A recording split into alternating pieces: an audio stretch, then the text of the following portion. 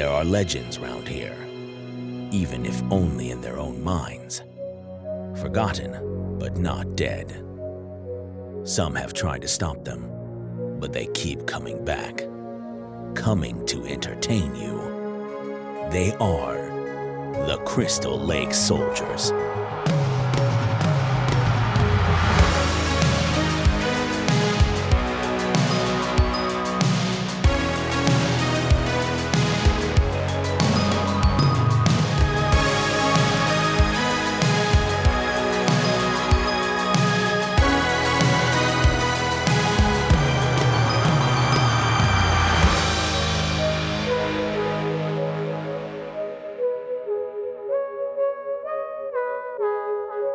Well, welcome campers. This is a special edition of the Crystal Lake Soldiers podcast. This is something that we're trying out to see about possibly doing future reviews for movies. Tonight, we're discussing a movie that had a short limited run in theaters through Fathom Events. It's Rob Zombie's newest movie in the, House of a Thousand Corpses, Devil's Rejects series, titled Three from Hell. If you didn't get a chance to check it out, obviously, the Blu-ray is coming out in October. Ted, when is that coming out again? October 15th is the release date. Awesome. Perfect. So you have that to look forward to if you were wanting to see this. Just to kind of start out, about the movie, and actually, before we even get into that, how we're going to structure this review, because there's going to be two different versions of this review. There's going to be the spoiler-free version of the review, which will be a shorter review. And then there will be the ones filled with spoilers. So if you're listening to the spoiler-filled one, all the spoilers that we're going to talk about are going to be at the end of the review here, which we'll get into the kind of the nitty-gritty of the story elements and things that happened. But otherwise, I hope you guys enjoy this. We're kind of looking forward to this because we want to start doing more reviews and getting more content out there for you guys. So let's go ahead and get into this. So Three from Hell, like I said, had a limited release through Fathom Events. It was in theaters for 3 days, this week, actually. So Monday, Tuesday, and Wednesday of this week. And each night they had something different. So the first night, if you went, you got a free poster with it. Second night, they did a feature, kind of a behind-the-scenes documentary. I think you said it was about 40 minutes long, Ted. Is that correct? It was around 40 minutes to an hour, yeah. All right, perfect. And then now we're recording this on Thursday. So last night was actually the double feature where they showed Devil's Rejects and Three from Hell. So that would have been kind of cool if you got to see it that way to kind of get the whole story arc for that. Obviously, it was missing House of a Thousand Corpses, but you still got Devil's Rejects, then going right into Three from Hell. So. How insane would that be if they did do all three movies? You'd be there till like 1 o'clock. Oh God, that would have been great though. I mean, because they're great movies. Mm-hmm. Right off the bat. Obviously, if you've been paying attention to what's been said about the movie, people are kind of divided regarding this movie. They're like polar opposites. Either people loved it or they hated it. I know I use that a lot with a lot of different things, but literally, you either loved or hate this movie from what I've been seeing. Even like with reviews, either, like sites like IMDb, Rotten Tomatoes, they've been like opposite ends too. Because right now through IMDb, it's sitting at like a 7.1 currently for IMDb, which is pretty good, especially for a horror movie. You go to Rotten Tomatoes and it's not sitting good. It's at like 40% on Rotten Tomatoes. So it's kind of all over the place. And that seems to ring true with people and critics as well. Now, both me and Ted got to see it on Tuesday night where they had the documentary after the showing of the movie. And I fucking love this movie. I absolutely love this movie. I did too. It was a great time. I thought it was gritty the way it needed to be gritty. I loved the cinematography. I loved the music, like we talked about. The music was fantastic in this movie. I cannot give it enough praise. I love the placement. I mean, Rob Zombie is perfect. I mean, being a musician, he's perfect at knowing when to place music in certain scenes. Like the scene when they introduce Baby in the prison and they are escorting her to her parole hearing. You know, that I love that scene, slow motion, the music was perfect. Yeah, you get a lot of good music in this, and I've never been a big Rob Zombie fan music-wise, but his taste in music is fucking phenomenal. Mm-hmm. And you definitely get to see that on display, just like you did in Devil's Rejects. His music selection in this, because he was the music supervisor for this, oh my god, everything was perfect music-wise. Everything from the beginning up until the final end credits.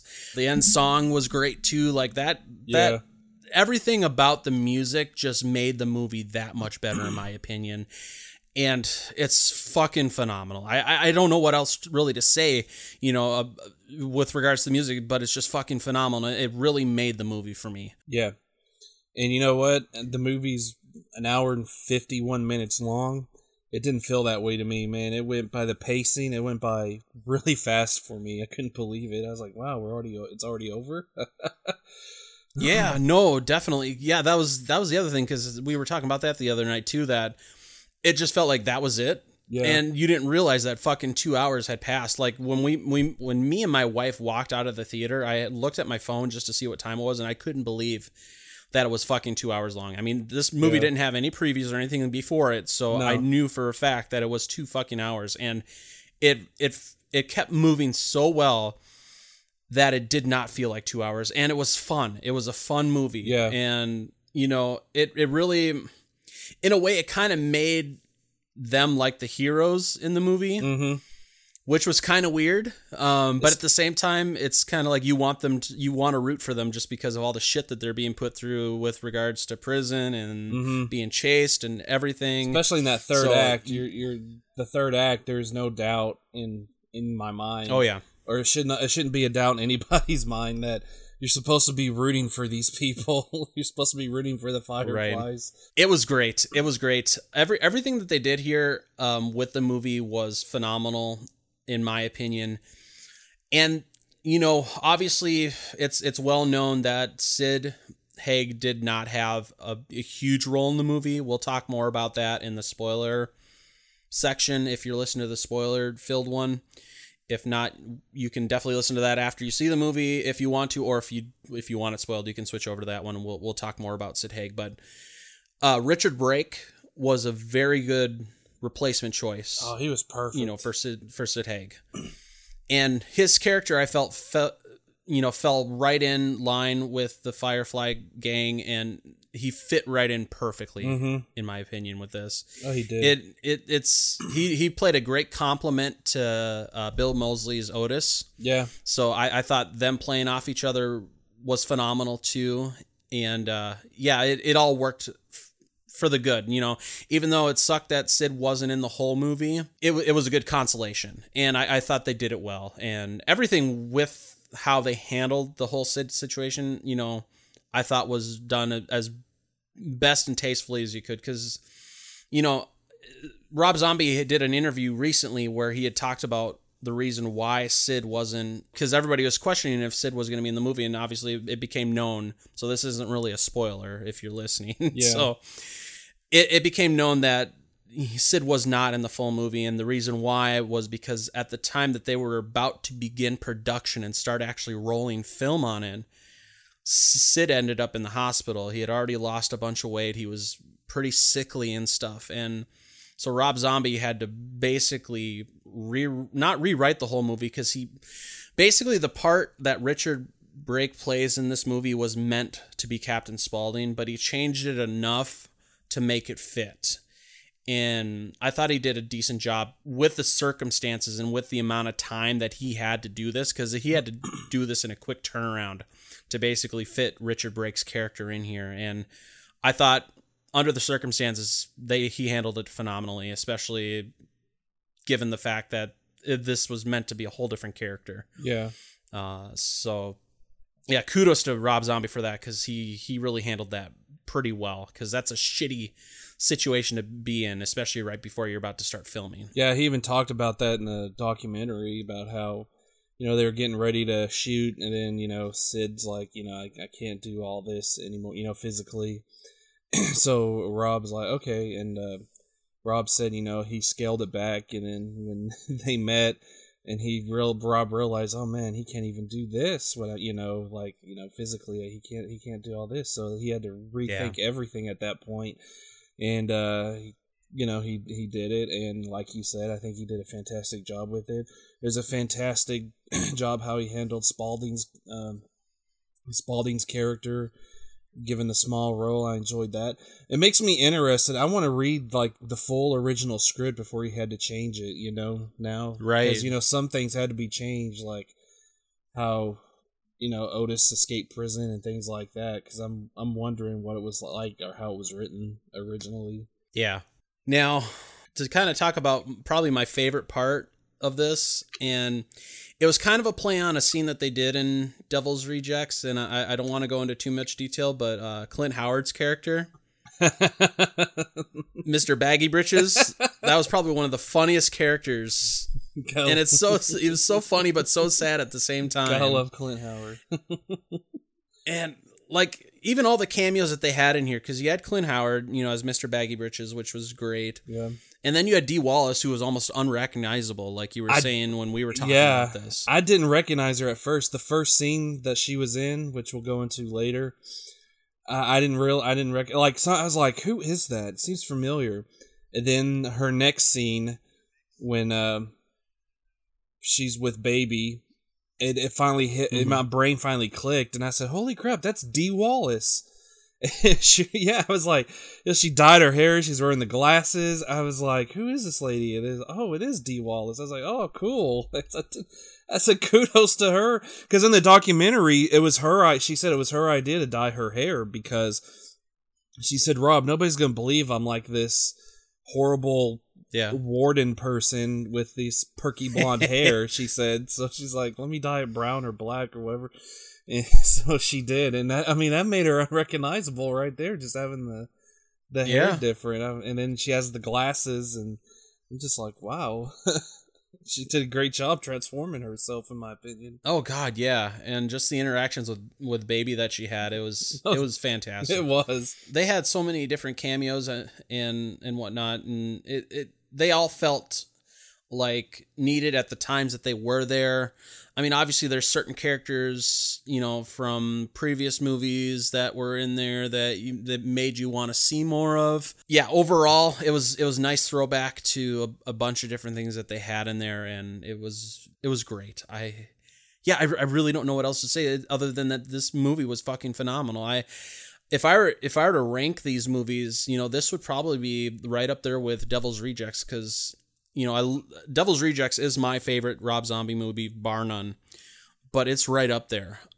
And that's really saying something, because just in all honesty, his earlier work is great. House of Thousand Corpses, Devil's Rejects, the first Halloween. Everything after that, I fucking hated. Like Halloween 2 was a trash fire, in my opinion. You had Lords of Salem, which was fucking boring. And then you had 31, which that was just fucking dull too. So this, for me, I feel is like a return to form for Rob Zombie and his filmmaking, and it makes me excited for what he might be able to do next. Are they going to continue this storyline with how things may have left off, or what is he going to do next? Like you were talking about, like what if he gets to make that boxer movie finally? It's interesting to see. Yeah, so it'll be interesting to see, what happens next, because I think this could be a good resurgence for him for making movies, and I'm excited. Yeah, I think out of the whole Firefly franchise, I think this one's my favorite. I really was sucked into the story in the beginning. I think I love Devil's Rejects. I like House of Thousand Corpses. Those movies I really enjoy. I think this one is my favorite, though, the way it was just handled. I loved it. I love the whole... I guess because I like to watch documentaries about different things, and the movie, the beginning of the movie has that documentary feel to it, and it's like the Charles Manson-esque thing, which is not a spoiler because that's in the trailer, free the three, and all that type of stuff, and so that really sucked me into the movie right from the get-go, and I was just like, oh, this is great, the aftermath of Rejects, we're seeing everything that happened. Honestly, if you enjoyed House of a Thousand Corpses and Devil's Rejects, I think you probably will enjoy this.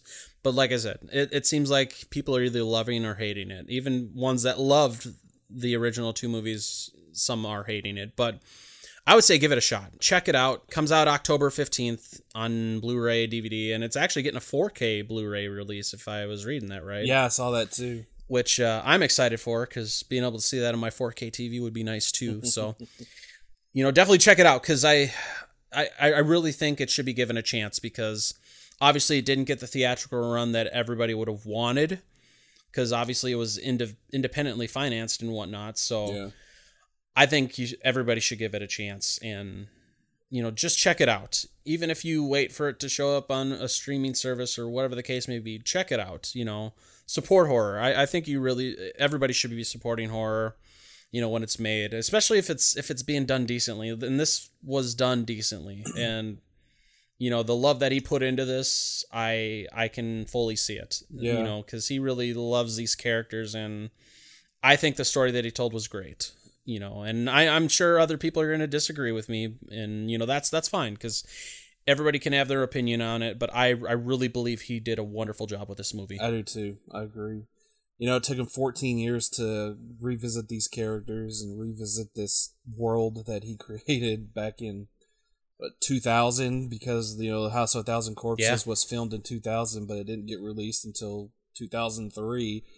So I guess you basically, for him, it's been a 20-year franchise essentially for him. I mean, so, but you can tell. He didn't just revisit this automatically, like in, after Devil's Rejects, he's like, okay, I'm gonna make another one. He went off to do the Halloween movies he did and other stuff. So he took his time with it until he got like an idea that he figured that he could,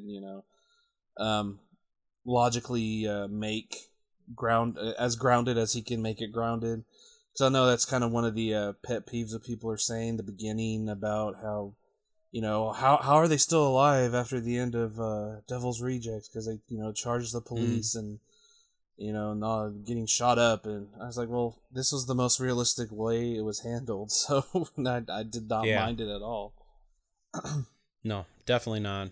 I think without giving out any more spoilers, that's really kind of what we can say about it. It's a good flick. I really think you guys would enjoy it if you checked it out and just gave it a chance. If I were to rate this movie out of, just say out of 5, 1 obviously being a shit fire and 5 being excellent, I would give it probably a 4.5 for a horror movie. I would give it I would give it 5 if I had to rate it 1 through 5. I would get 5 because I loved everything about it. Music, cinematography, I love the acting in it. The humor in it was great. I loved just the scenes of them just being a family, like Otis, Foxy just playing cards in the hotel room, and baby's watching TV. She's watching like an old Bela Lugosi movie. I'm bored. I love that. She's like, I'm bored. She just keeps saying that. I'm bored. He's like, where are you going? I'm going to get a drink. Yeah, everybody knows our faces. We're wanted right now. I don't think you should be wandering off. Just 10 minutes, man. I just want to get a drink. Stuff like that. I just love it. I thought everything was just perfect. Yeah. It was great. And I highly recommend it. I cannot wait till next month when the Blue comes out so I can watch it again. And definitely. Again and again and again and again. Yeah, definitely. Well, if you guys have been able to see this, in the limited release that they had, let us know through either Facebook, Instagram, or Twitter. You can find us at CLS Podcast. We'd love to know what you guys thought of this movie, or if you're planning on seeing it when it comes out on Blu-ray next month. Keep in touch with us. If you like this format of us doing movie reviews, let us know. If there's any movies you want us to review, let us know, because we want to add more content just besides our normal podcast every week. And I thought that this would be a good way to do it, is by doing movie reviews. And I think this was fun. Yeah. And I'm hoping that we do this again here soon. So, until next time, our normal episode will be up this weekend, probably more like Monday morning. So you can look forward to that. We'll be talking about short films and fan films. So we're excited for that. We'll have our first guest on there. Woo! So until next time, keep it crazy, guys, and we'll talk to you later. Adios. Thanks for joining us today for the CLS Podcast. Check us out at www.clspodcast.com or join in the conversation on social media with the hashtag CLS Podcast. Until next time, stay safe, campers.